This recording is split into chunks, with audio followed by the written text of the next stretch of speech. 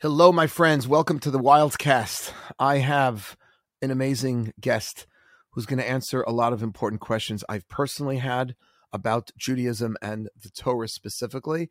And it's a question that I think a lot of my students, I know it's a question a lot of my students, because everybody's looking for a rational basis to living their lives. We don't want to just be rational in the workplace or be rational in certain relationships. And then when it comes to our religion, we just sort of hang up our brains and just sort of faith away, right? That just never worked for me. So I'm a huge fan of my guest, who I just came off an hour and a half conversation with. We didn't put the whole hour and a half on, so don't fret. Rabbi Joshua Berman is my guest. He is a professor of Tanakh, of Hebrew scripture, of the Bible at Bar-Ilan University. He's a graduate of Princeton, and he got his rabbinic ordination from the Rabbanut, the chief rabbinate of Israel, after learning at Yeshivat Har Zion, which is a very prominent yeshiva in Israel, for 8 years. So he is an unbelievable Torah scholar on one hand, and also an academic, which is really why I wanted him on the podcast, because academics have to prove what they think. And I want him to be able to, I wanted to bring someone on that could demonstrate why you believe the Bible is real, its stories are true, and it actually comes from a higher place. We spent a good deal of time trying to understand other views of those who view the Bible as having been written or redacted, what's called the Bible critics or the documentary hypothesis. We spoke about that, and we talked about whether or not there's any evidence, any kind of archaeological evidence of like the Exodus story and other types of things. And what is a rational basis? Why should I believe in what the Bible has to say? Why should I follow its teachings? Is it just something I have to believe, or is it something that there's an actual rational basis for? And we got into that in a big bad way. So I hope you take a listen and enjoy Rabbi Joshua Berman.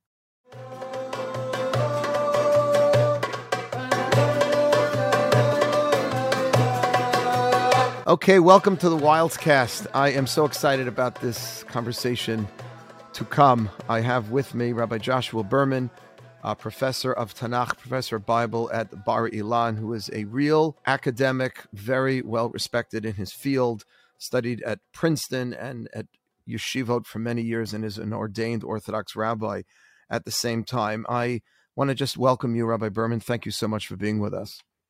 Okay, thank you, Rabbi Wilds, and thank you to the listening audience. So you have, it is our pleasure, you've fused the academic and religious worlds, or you're trying to, in regard to some of our most fundamental beliefs.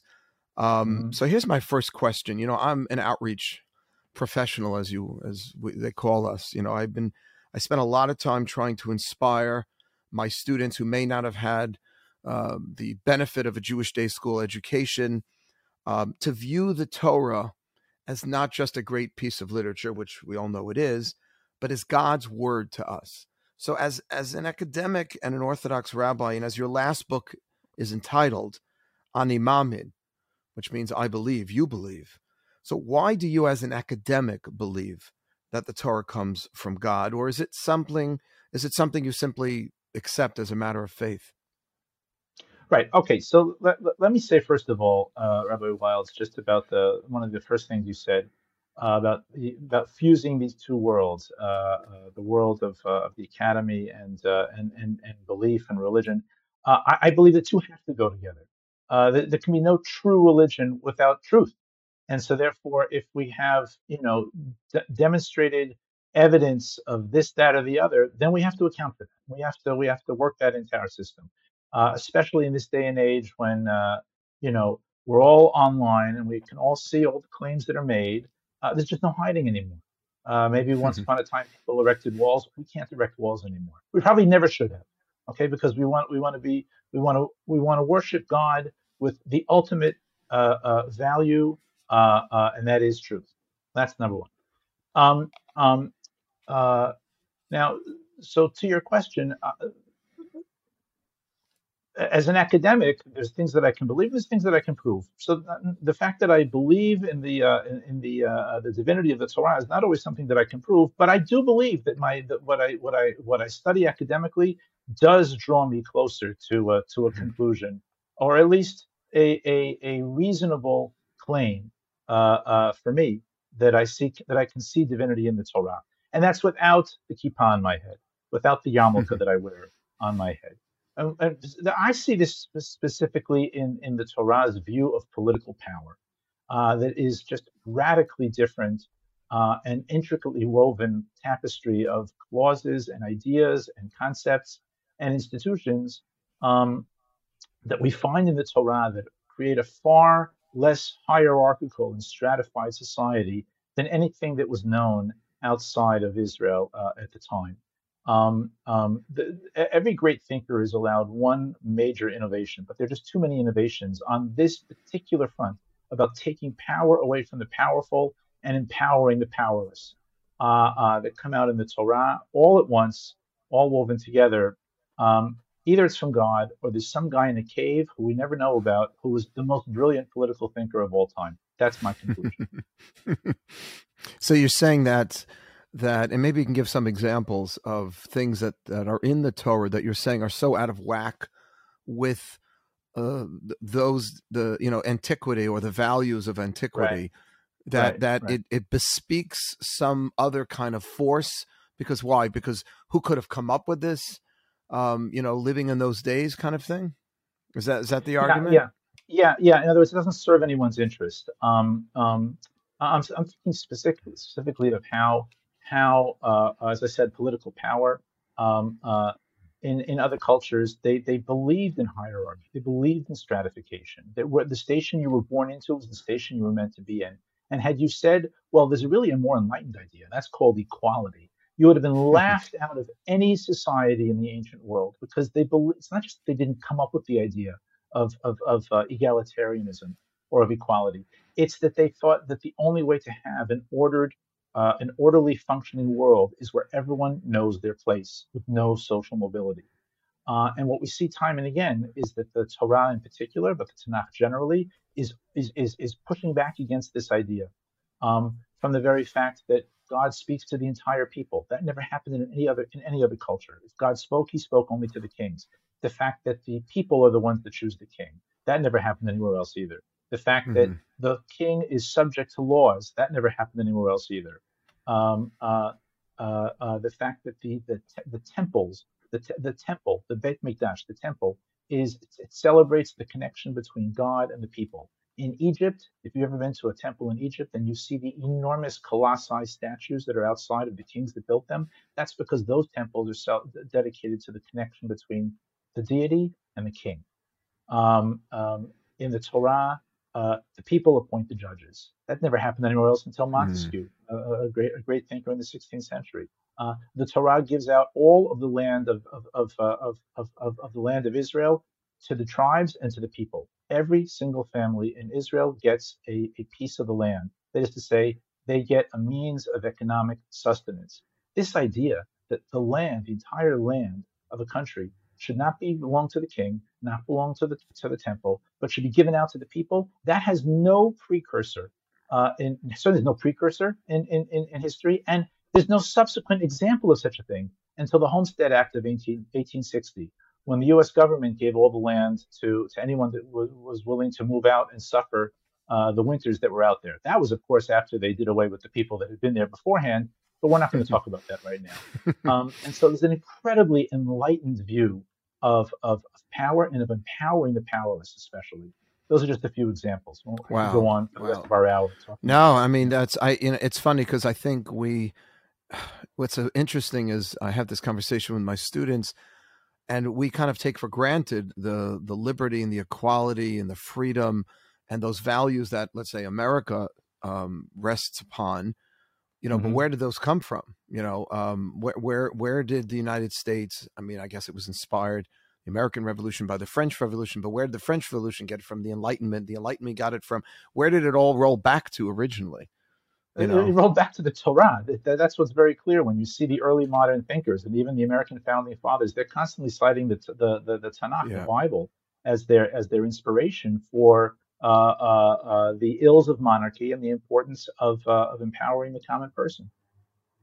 Yeah, I was going to add also, do you think, or ask you really, do you think calling for peace and seeing peace as a value, which was also, in a sense, unknown to the ancient world? we have meaning as a value. I mean, I think until Nietzsche, power, might made right. And when you see that verse from Isaiah, from the prophet Isaiah, beat your swords into plowshares, it's at the UN, nation shall not lift. So to the modern day person, it appears as though those are, that's been how long, how old is that? In modern society, maybe it's 100 years old. The idea that peace is a virtue, but that's been taught for thousands of years by the prophets. Right. Good point. Yep. But let me ask you, just staying on this for a moment. So that is, of course, a strong indication that whoever wrote the Torah, okay, that whoever's behind the Torah was clearly ahead of their time. Okay, that person who came out of the cave and somehow, or what we would believe as God. What about the famous proof of the Kuzari, the great Hebrew poet, and he didn't like to be called a philosopher, but we usually refer to him as such, about are you not a fan of the argument of mass revelation, the argument that the mass nature that we lay claim, that not just Moses or the elders were at Sinai, but that it was to the entire populace, which according to the Bible could have been millions of people, that reduces the chances. I know it's not a positive proof, but it does reduce the chance that the Revelation story was made up. The idea that millions of people would conspire at that time or some later period to fabricate an event and to say that not only did that event take place, but the witnesses of that event were numbered in the millions. What is your opinion of that argument? Right. So, Rabbi Wiles, as I said, I have to speak truth, and the truth is that I'm not a fan of that argument. Okay, tell me why. Yeah, the reason is that in Hindu folklore, there's a very similar sort of thing where they said, "Oh, the masses saw the following amazing miracles, and that's our proof." So they have exactly the same thing there. So if I believe that the Kuzari's proof, as it were, is a bona fide proof for revelation at Sinai, then I also have to believe that these great Hindu miracles happened, thousands of years ago and were witnessed by millions of people, just like they say they were. So, since I don't want to have to believe in Hindu myths, I don't want to have to put our Torah on that level either. So I'm going to push back on that because I heard you share that.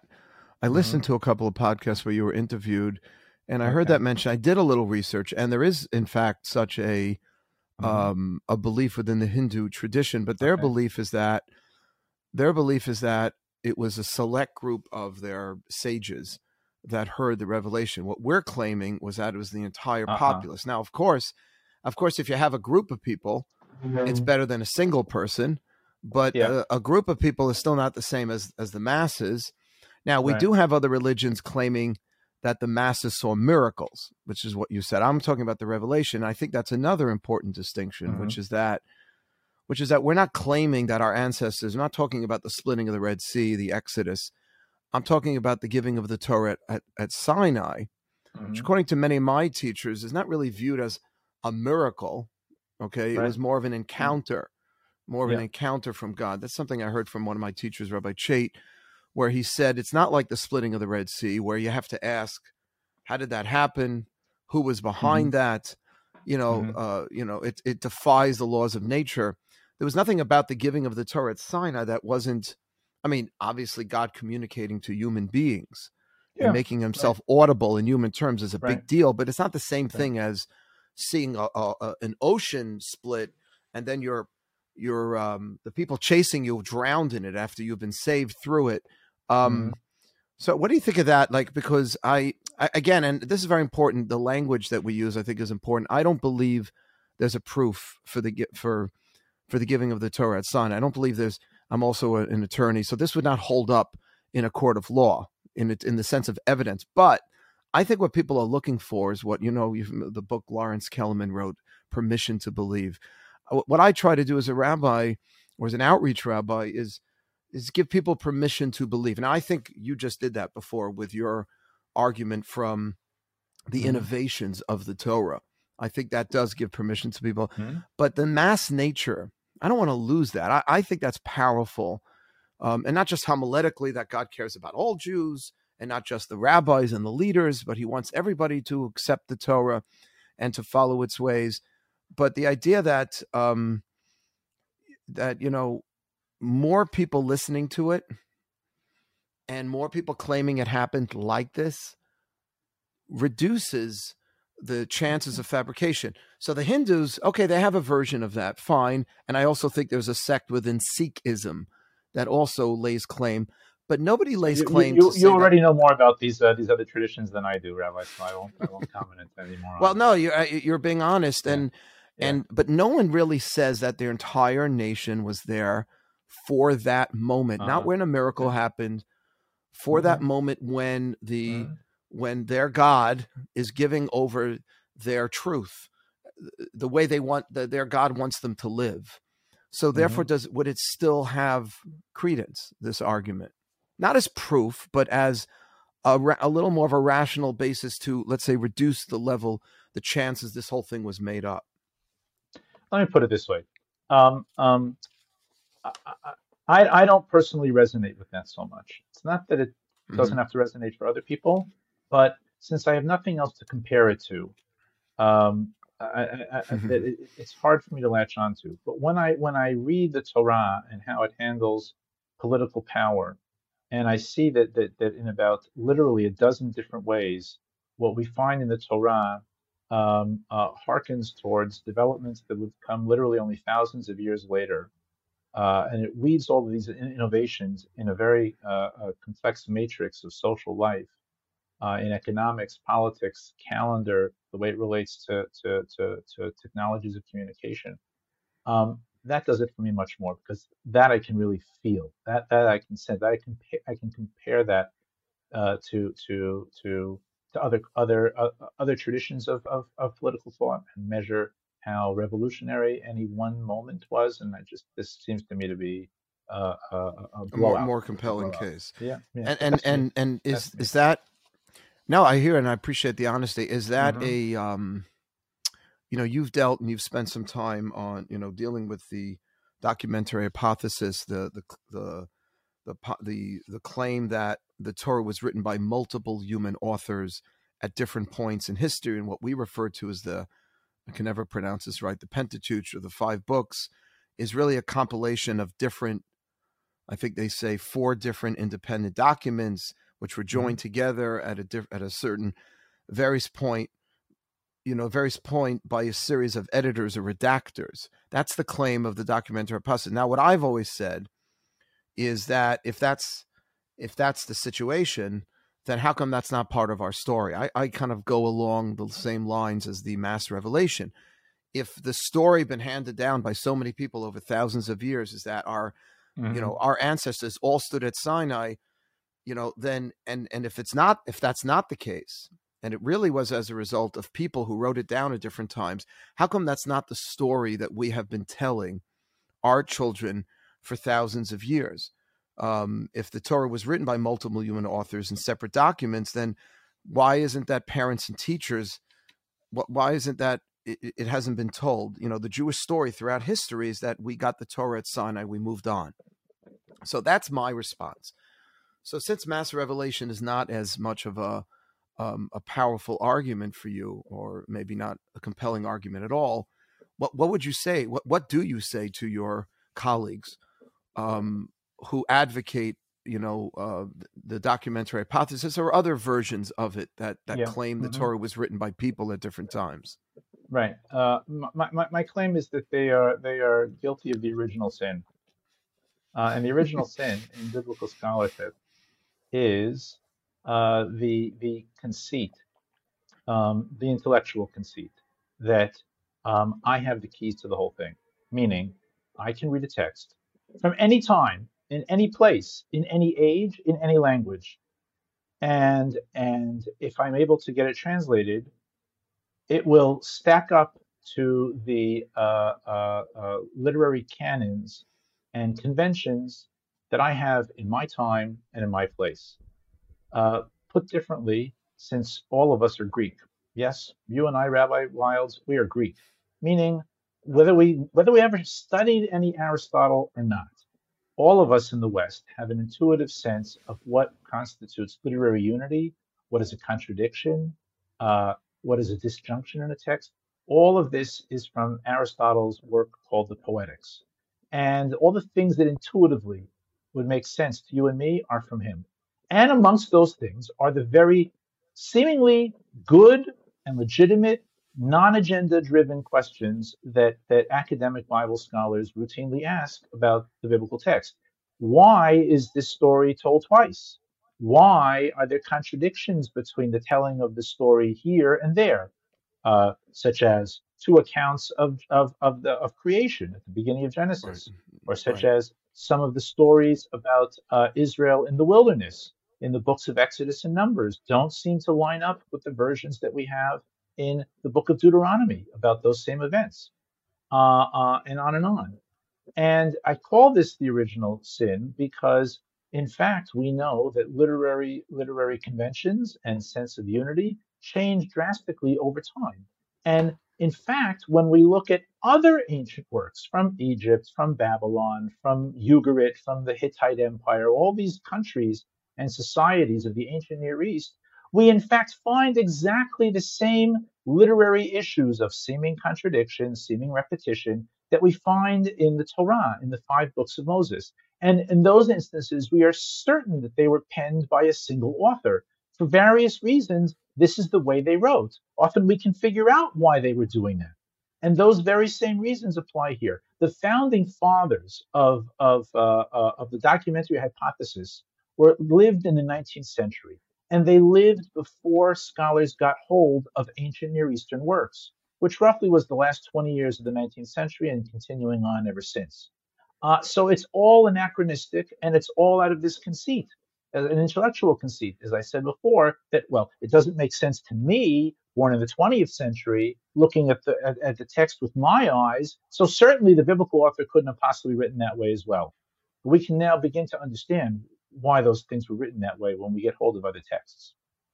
And you're claiming, thank you, and you're claiming that if we just accept that the Bible was written at a in a different kind of form, not similar to the way we're used to things today. Mm-hmm. Mm-hmm. How does that lead us to believe that there's a divine author behind that? That doesn't Well, necessarily. no, they're right. No, those are two separate things. In other words, when critical scholars come to the conclusion that because of the various literary phenomena that they see within the text, that there must be here more than one author, multiple hands.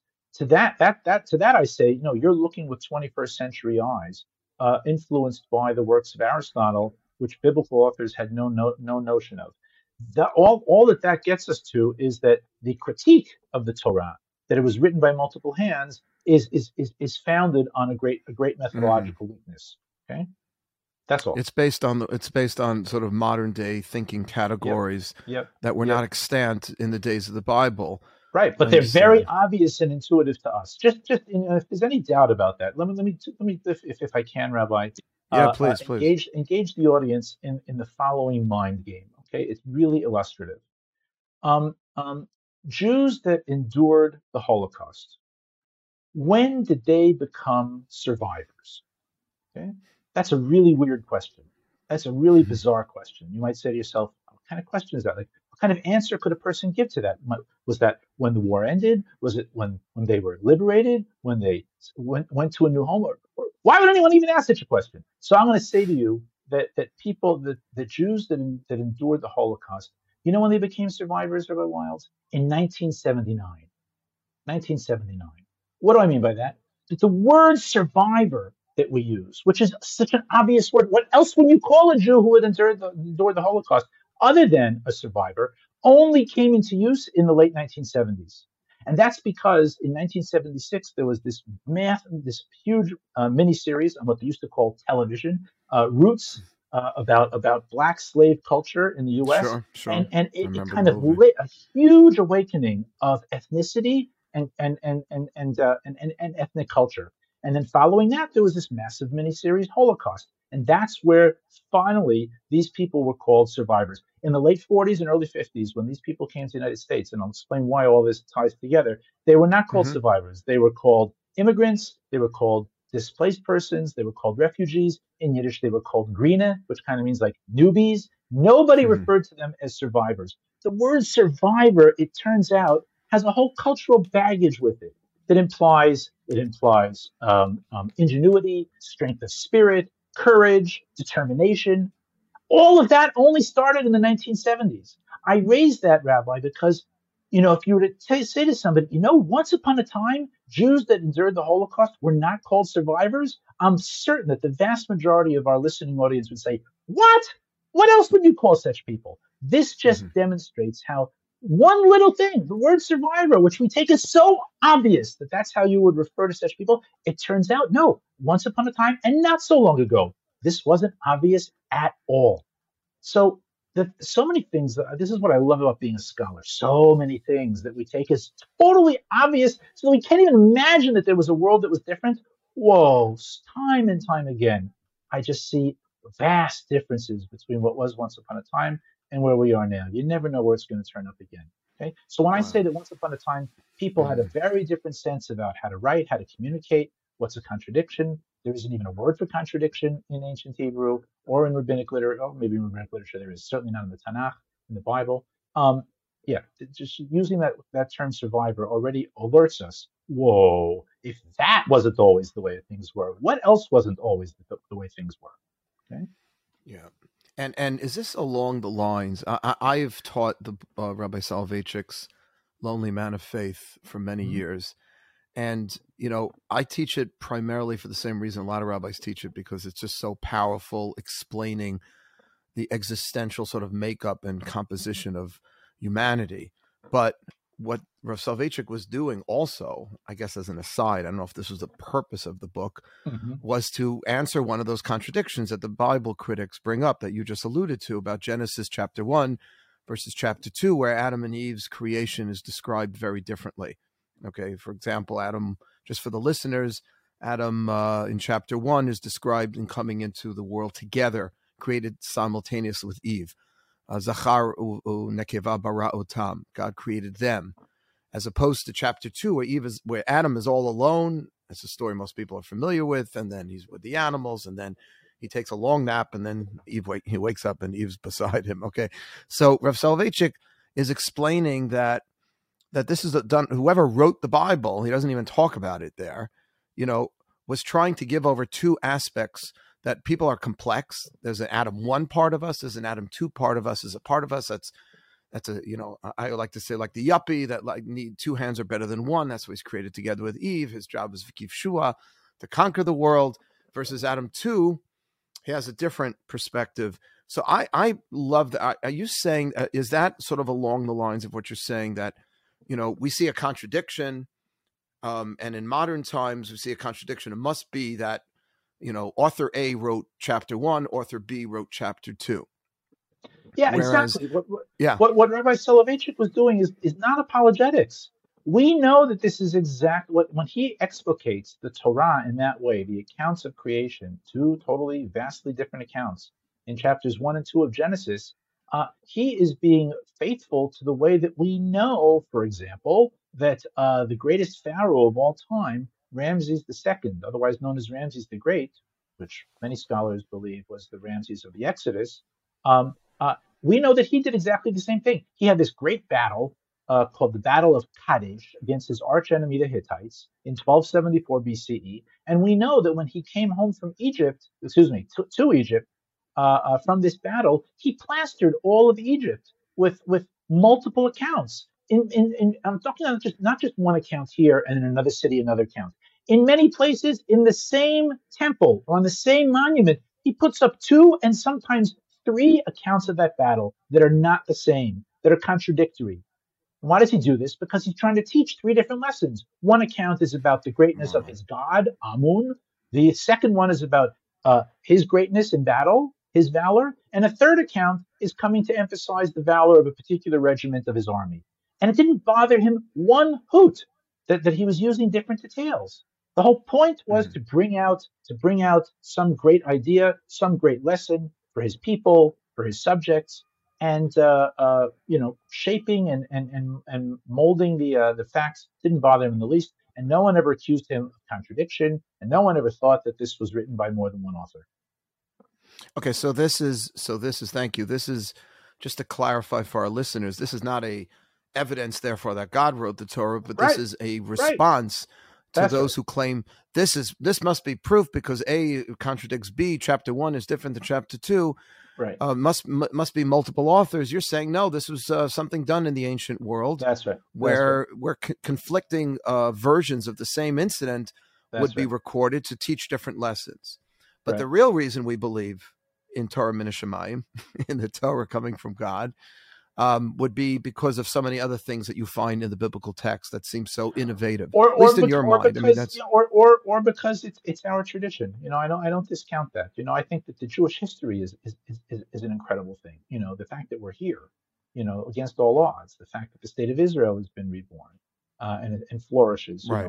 built up from nothing, from the desert, without any precedent, that a language is brought back to life is without any precedent, that a dispersed people has come together is without precedent. All these things I find to be incredibly inspiring. Yeah, I use that, if you will, in my class when I teach about God.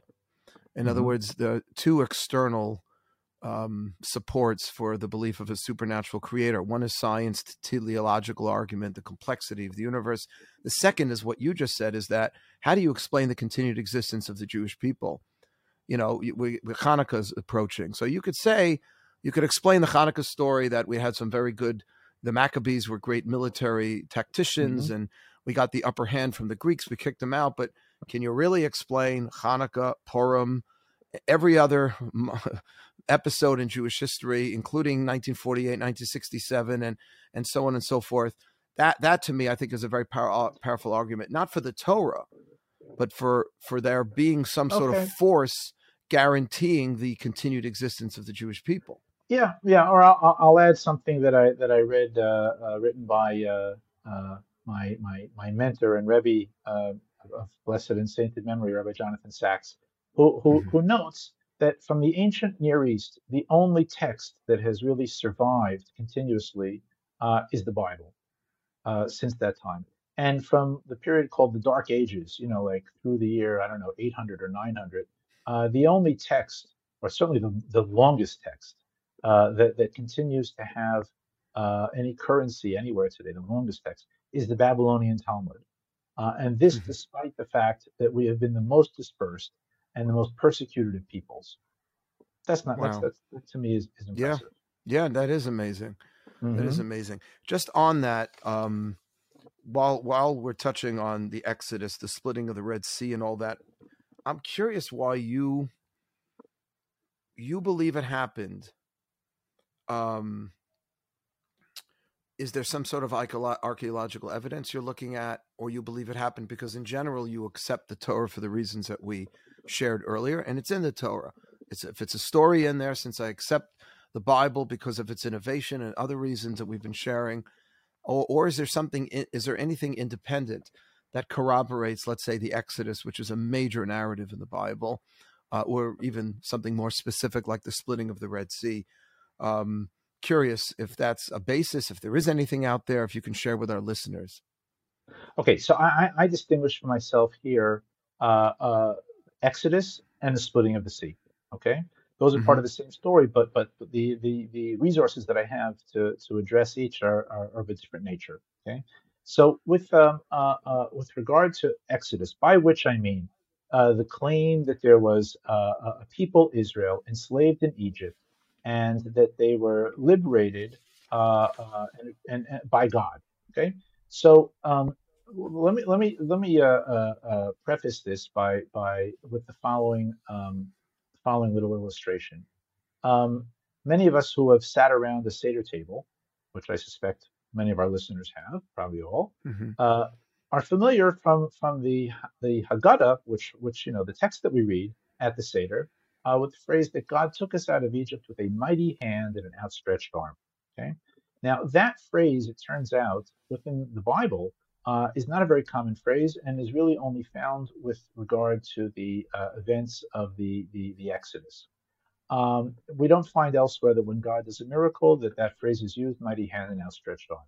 I raise this because it's just a wonderful coincidence that when we look at the inscriptions of the pharaohs of the Egyptian New Kingdom, 1500 to 1200 BCE, which would fit the period of the enslavement by traditional dating, what we find is that routinely the pharaohs, the escapades of the pharaohs, are described as having been achieved with the pharaoh's mighty hand or the pharaoh's outstretched arm.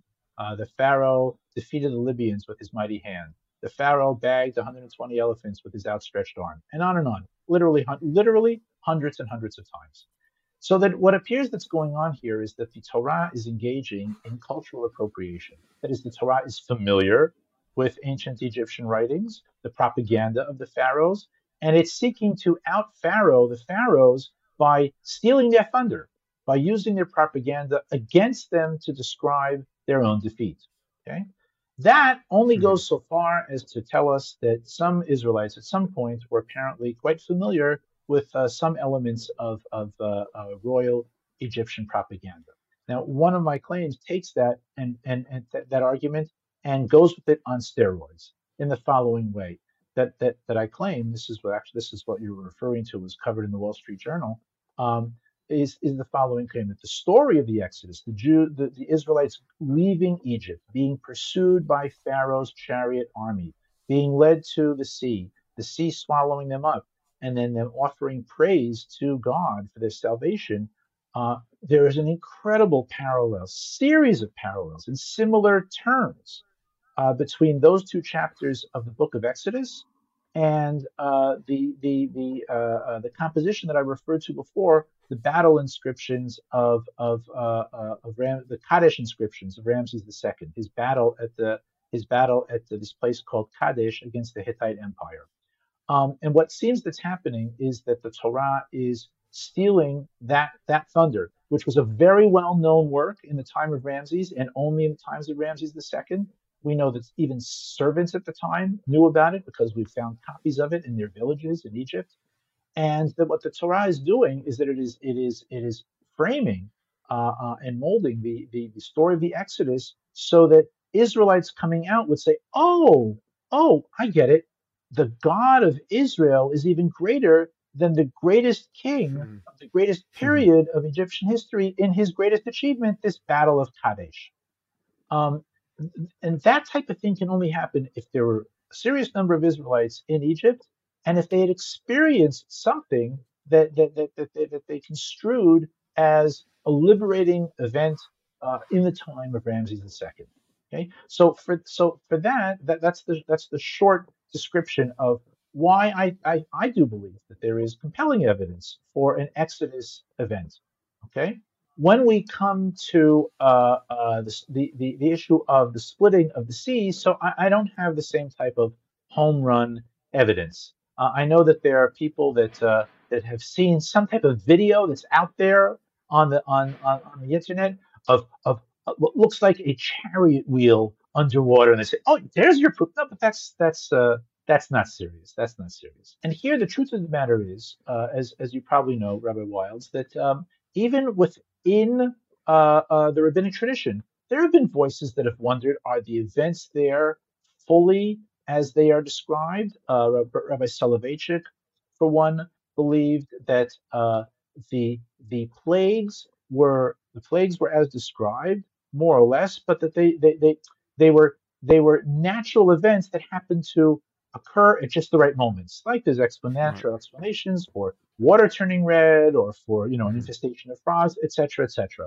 In other words, he downplays the kind of supernatural description of the events, and I think Rabbi Jonathan Sachs also in the same vein. What's important for me here, that was the Rambam's. That was the Rambam's I wasn't approach. there, so I don't know. But what is important for me to underscore here is that we live in an age where either accounts that we read are 100% fully factual, or otherwise, in our eyes, they are nothing but fake news, and they lose all their credibility.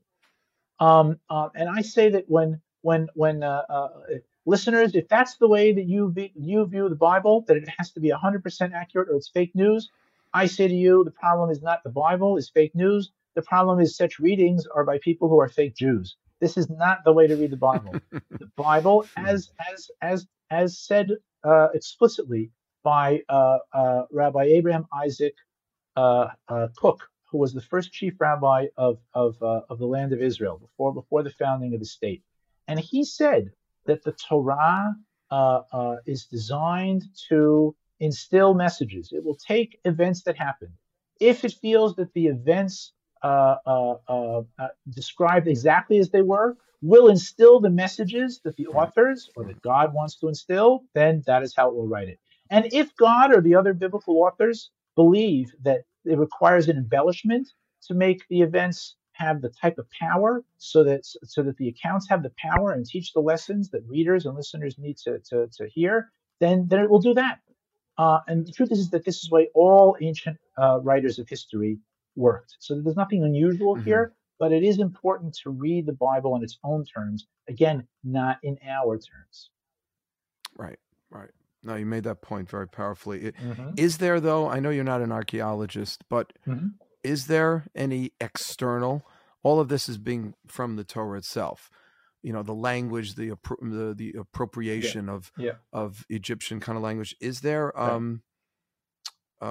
any other archaeological evidence for the Exodus, or any other Well, parts see, of the I, Bible I, you're I aware think of? I think that question is a kind of a loaded one in an unfair way, meaning that I think that a lot of people, well-meaning, not necessarily anti-Semitic or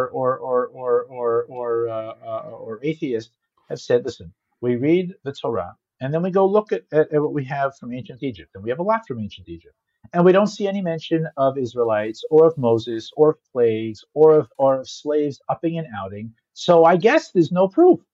And I think that we need to read the other way. We need to read Egypt, i.e., you read something like the Kaddish inscriptions of Ramses II, and then you see that the Torah is intimately familiar with it. That's just as strong. And that there's good Right. reason That's. why we might not find the type of archaeological evidence that people are looking for. For example, the area where the Israelites were enslaved, which the Bible describes as the land of Goshen, is today totally submerged underwater. So what are you expecting to find? Or, we would say, well, wait a minute, these are such calamitous events that surely anyone writing about the history of Egypt would have mentioned them. Yes, except there was no such thing as writing history. Oh, they wrote about the past. Yes, they did that. They did that. But you have to understand the genre of writing. Okay, it's kind of akin to the following scenario. Imagine that you have an opening in your office and you put out a call for people to submit resumes to fill this position. You get a big pile of resumes, 100 resumes. You go through all of them and you say, wow, what a talented group of people. Not a single one of them was ever fired. And I said to you, how do you know that? You say, well, I went through all their resumes. They wrote about their entire professional experience. Not one of them ever wrote that he was fired. And I would say, well, yeah, that's a resume you're reading. What do you expect?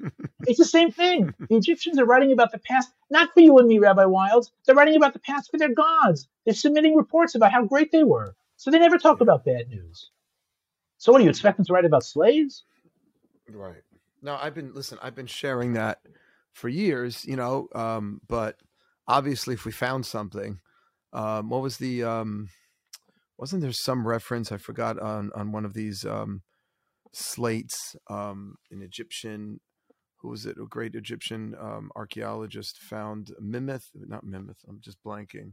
Excuse my ignorance. I The thought there was Renepta some, Stela, the Renepta Stela, yeah, yeah, the yeah. reference to Isn't Israel. there, There yeah, there is. is a reference to Sure. Israel there, Yeah. yeah. Yeah. The earliest reference to the term Yisrael, Israel, Mm. outside of the Bible, is from Egypt from 1206 BCE. I've seen it with my own eyes. It's in the Egyptian Museum, and it is by Pharaoh Merneptah, one of the pharaohs. And what he describes there is a kind of a military campaign that he launched into what then was known as the land of Canaan, or today roughly the land of Israel and Lebanon, maybe part of Syria. And he gives a long list. And, I went to this place and I cut off all their heads. And I went to this place and I wiped them out. And I went to this place and I destroyed it. And he says, and Israel, its seed is no more. What's fascinating about that reference is that in Egyptian, sometimes they give like names, Israel or Ashkelon or Philistines or whatever it might be. And next to it is a little sign that indicates whether that entity is a settled kingdom or a nomadic people. Next to the word Yisrael is the sign for an unsettled people. That means that that might be Israel as they had just entered the land, because we know from the book of Joshua and the book of Judges that when they crossed the Jordan River and entered the land, they didn't capture Israel overnight. There was a long Hmm. period of Right. unsettlement before there was settlement. So that's a very interesting finding. And this Pharaoh lived after Ramses, the one that we That's right. believe Yeah, he was, was right. He was the next one. He was his son. Yeah, oh, yeah, who's the son. yeah. And then obviously when he says Israel, its seed is no more, he he's lying about that. We're assuming Well, just to show his victory. Rabbi, Rabbi, here we are, right? I mean, Yeah, mm, I don't know. Two rabbis having this conversation a few thousand years later seems to contradict yeah, that. Okay, yeah. wow. Well, this is I'll tell you, I want to share something. Someone listening to this might say, "What does it matter? What does it matter if Hmm. these events actually happened or not?" Hmm. I was once debating.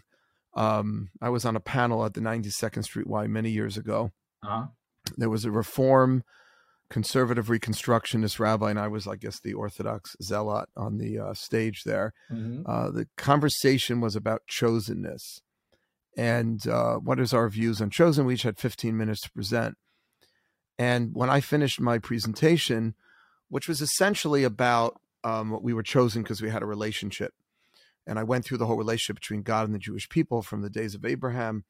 The Reconstructionist rabbi got up and said everything Mark just said was really sweet and interesting, but none of it happened. You see, there was no Abraham. There was no Isaac and Jacob. And then he went on to say that, but does it really matter? Because after all, it really matters just the way we live. And we don't need to believe that these people actually walked the face of the earth, that these are, they could have just been made up mythical figures, but we're learning great lessons from them.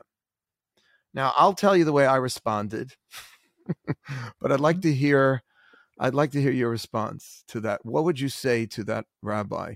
Does it matter? Does it not? If as long as we're making the world a better place, as long as you and I are becoming more ethically refined people, we get people to stop killing other people, we get people to give charity and lead more ethical lives, maybe even become more spiritually connected to some supernatural source out there. What does it matter if this stuff is true or not? Hmm. So let me respond first as a scholar. The way in which the Torah tells its stories, starting from the patriarchs, uh, is vastly different than myth. Myth never has history. Myth is always one kind of Mm-hmm. frame in time. It's never a whole story that plays out over many years, over many generations. So that maybe you could say that the story of creation, or the story of Adam and Eve, or maybe even the story of the flood, seems to have resemblance to myth. But once we get to the patriarchs, we don't find myths that look like those stories. But more to the point, Mm-hmm. I think that when you take the Bible No, as a that's very. whole, By the way, yeah, that's very important. hmm, I've never heard that, and I appreciate that. Just hmm, from the way, because he's making an assumption about myths, yeah. in being very detailed types of Hmm. stories. But Right, continue, and please. also, the myths, Adam, Eve. When did Adam and Eve live? Where did they live? I don't know. It's somewhere Eden. Where's he? You know what I mean? That has a kind of, you can understand why someone might say that that has a mythic characteristic to it. But myths never talk about concrete people in concrete places in concrete times relative to other historical events. Okay, it's just not the way myth works. Myths are about kind of universal truths by making up, Aesop's fables, a couple of animals talking to each other, a couple of heavenly figures talking to each other. They're never rooted in place or time or anything else that you can like latch onto as part of human history. Um, More significantly, I think that this all matters because if I had to sum up, if you took all of the narratives and all of the prophetic literature, okay, in the Bible, I'm talking now about at least 80 to 90% of what we call the Hebrew Bible. I can sum it up in two sentences. When Israel does God's will, she is rewarded. And when Israel fails to do God's will, she is punished. And here's the proof. because this happened, and this happened, and this happened, and this happened. Okay. Since that is the overart, what I've just said covers literally 80 to Yeah, 90% of the yeah. Bible, then it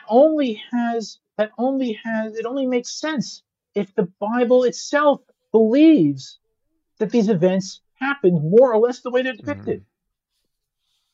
Yeah. Wow, that's powerful. In other words, if so much of the Torah is about the Jewish people either following or not following in God's Right, ways, right. And the consequences of following and not following. That's the important right? That's very interesting. thing. Well, I'll tell you, my answer was much more practical. It was not nearly as Okay. scholarly. They gave me 2 minutes to respond, literally 120 seconds. Okay. So I turned back to the audience. It was a big group, and I said, "Listen, I don't have the time to go into why I think the Torah comes from God, and it's real, and its stories are true. But my colleague just made a claim that it doesn't matter. So I'm going to ask everyone a question here. If God forbid you had a relative on on life support, and you needed to know what the ethics were of taking that person off life support, ending their life, or you live in a very nice neighborhood with nice Jewish day schools, which cost $30,000 a year, Yeah. but the public Right. school system is really good and it's free. How many people would be willing to pay $30,000 in this audience to send your kids to a Jewish school where they would learn stories that were made up, that were written by people and fabricated and just sort of myths, even though they teach great lessons? Is it really worth the 30K? So, and I said, and so now not one person with 200, at least 200 people in the audience, not one person raised their hand for either of my two questions. And all I was trying to say was, look, I said, I didn't make a case here for the divinity of the Torah. We'll come back for another conversation about that. I said, but you claimed it doesn't matter. Truth matters.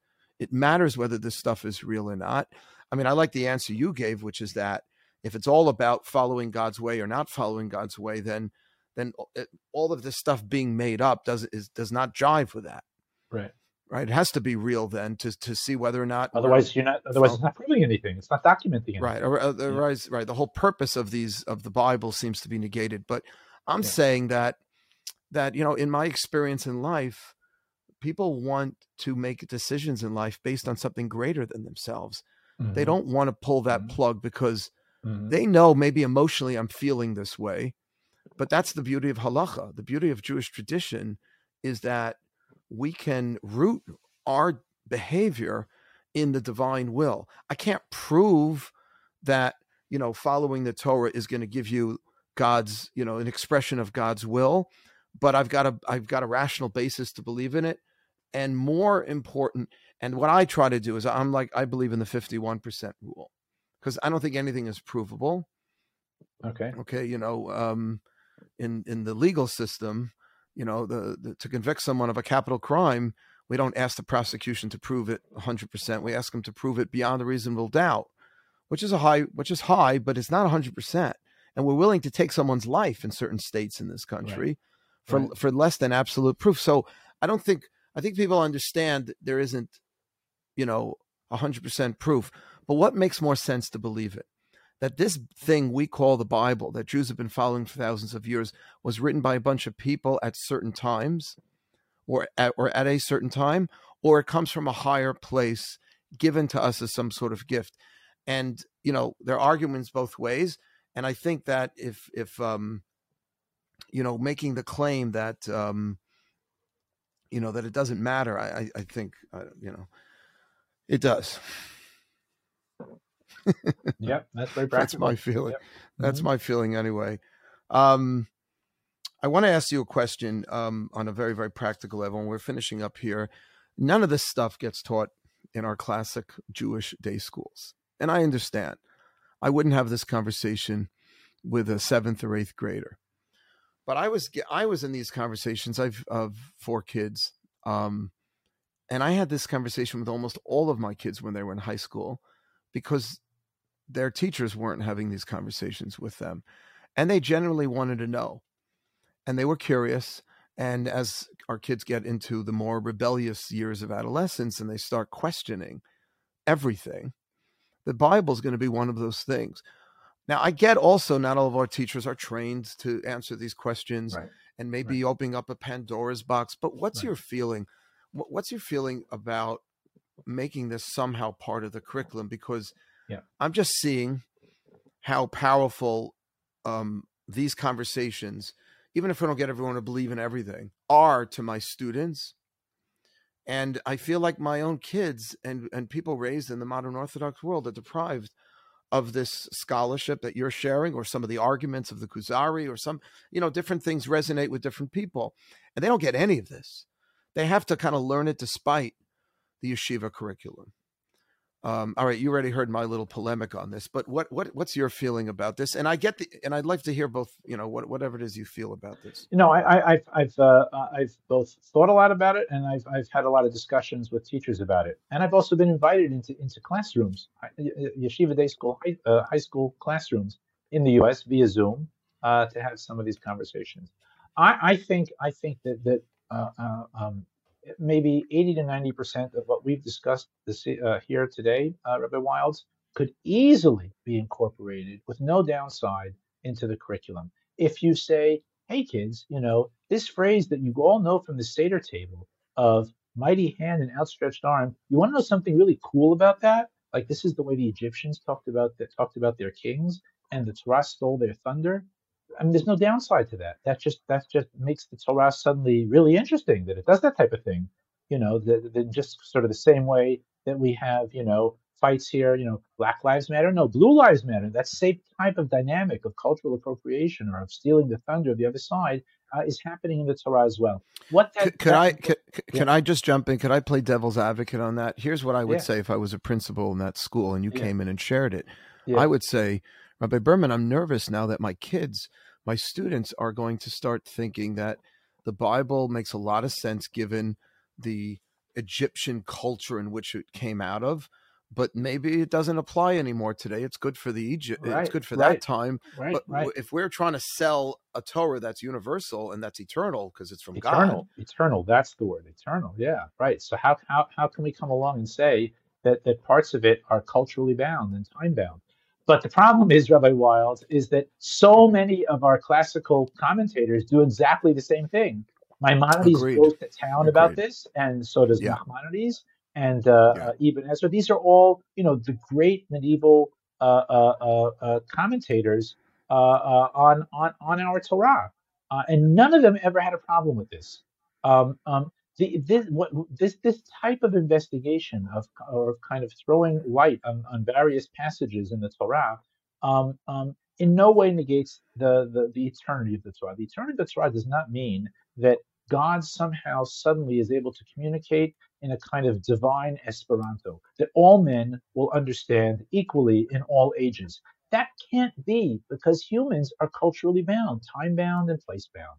Our aesthetics change, our modes of communication change, and so there are things in the Torah that are understandable across all ages, and then there are certain things in the Torah that are more accessible to one age, and other things that are more accessible to another age. That's how you have the eternity of the Torah. When we say the rabbinic statement that there are 70 faces to the Torah. Okay, what that means is there's no one simple reading of the Torah that says it all and says it the same way with equal force to all Jews at all time. It means that there's a multifaceted, multi-faced Torah, and this is just one of those 70 faces. So I don't think that it negates the eternity of the Torah in any way, and I Well, don't think that, but that I'm our gonna yeah, I'm go gonna ahead. push back on that.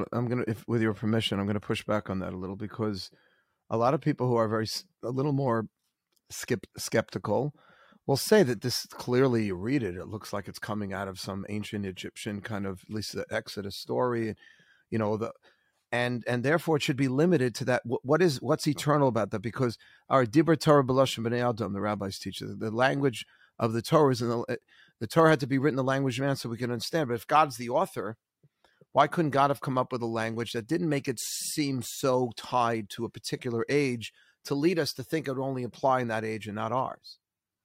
Well, I think that the Torah, again, communicates in many, many ways. And again, in some generations, latch on to one part, understand one part more than others. Mm-hmm. I think that there's nothing wrong with saying that the Torah is given in the time of Moses, and therefore had to communicate in a very primary, simple way to the people of that time, using those conventions of thought and writing Mhm.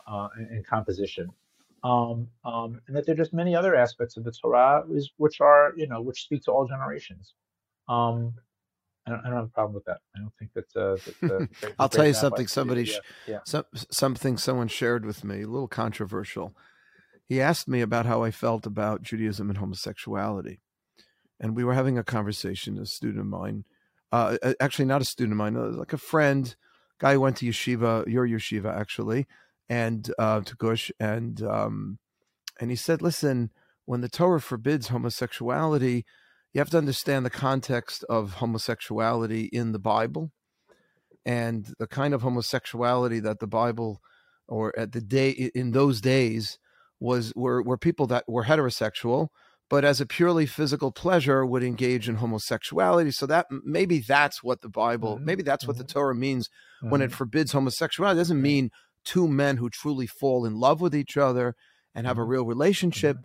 It's talking about someone who's not born gay, who's really heterosexual, but is Let's is say, let's say, yeah, let's say, it has no bearing on our practice today.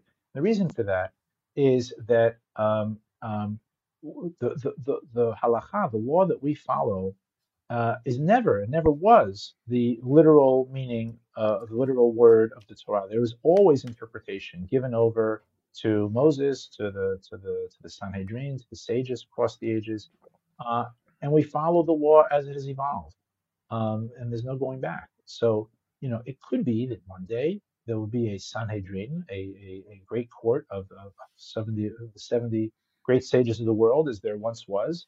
And I think that they have a lot of leeway to interpret things in many different ways.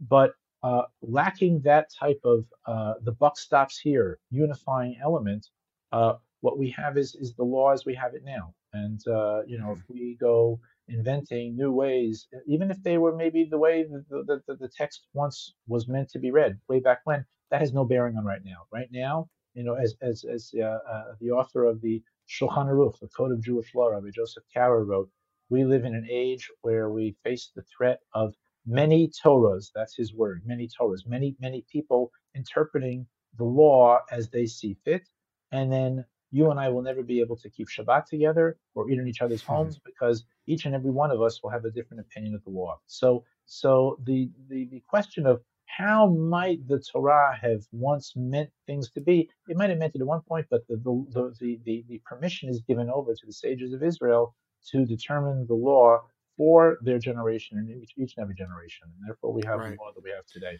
That's my No, take on I agree. I agree with that, and that's what I emphasize to my students in terms of we can't just, it says an eye for an eye. We don't just read that literally. We have a tradition as to how to understand that phrase, like it. any phrase in the Bible, Hmm. no different than, let's say, homosexuality. I'm bringing it up just because I'm struggling with this because when I read the Torah, it Sure, does I think we all seem do. Yeah. like it just seems to be written within a certain cultural, and you're acknowledging that as a Bible scholar, but it then gives license, I feel, to some people to say, well, let's understand it within the times, that it was that it's describing these stories at a certain period of time. So that's what it meant over then. Homosexuality meant that then. You know what I'm saying? That's the only concern. But listen, we do have Rishonim, as you said. We do have great commentators and sages that do look at these Bible stories and verses in the Torah within the context of their time. They clearly did. Yeah. All right. Heavy stuff. I want to thank you for your time. I could literally sit here forever and continue to pick your brain on this. But, I don't have to tell you what an important position you occupy, Rabbi Berman, as Oh, thank you. trying to synthesize, as my teacher, Rabbi Lamb of blessed memory, Mm, who used to like to use the word synthesize of like the best of right. Western That's culture right. with. Yeah. Right. I Right. feel like you're doing that a lot with. Hmm. I feel like you're doing that a lot with the Torah, with the Bible, and we should be bringing you more into the world of outreach, because people respect Okay. literary scholarship. Mm-hmm. So you let me know the next time you're in New York. It would be a great honor to be able to host you here. But I thank you for your time and for your scholarship and your expertise. And Shem should bless you. You should continue to write and publish and teach for many, many years, and continue to illuminate and to elucidate our Torah for us. Amen. Thank you, Rabbi Wiles, and thank you for everyone who's listened in today.